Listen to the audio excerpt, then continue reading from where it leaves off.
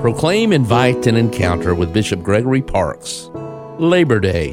Work is really a gift from God. Work gives us dignity when we're able to do things and accomplish things for the common good, for the good of our society, community, for the world. So it is a day to recognize that blessing from God, that work is good, it's not a burden. So this Labor Day would be a great opportunity to pray for those who are still out of work, who are searching for work. Employers are called to treat their employees with respect and with dignity and to pay them a decent wage. And when somebody's over half of their wages each month are going to pay their rent, it doesn't leave a lot of money for other things.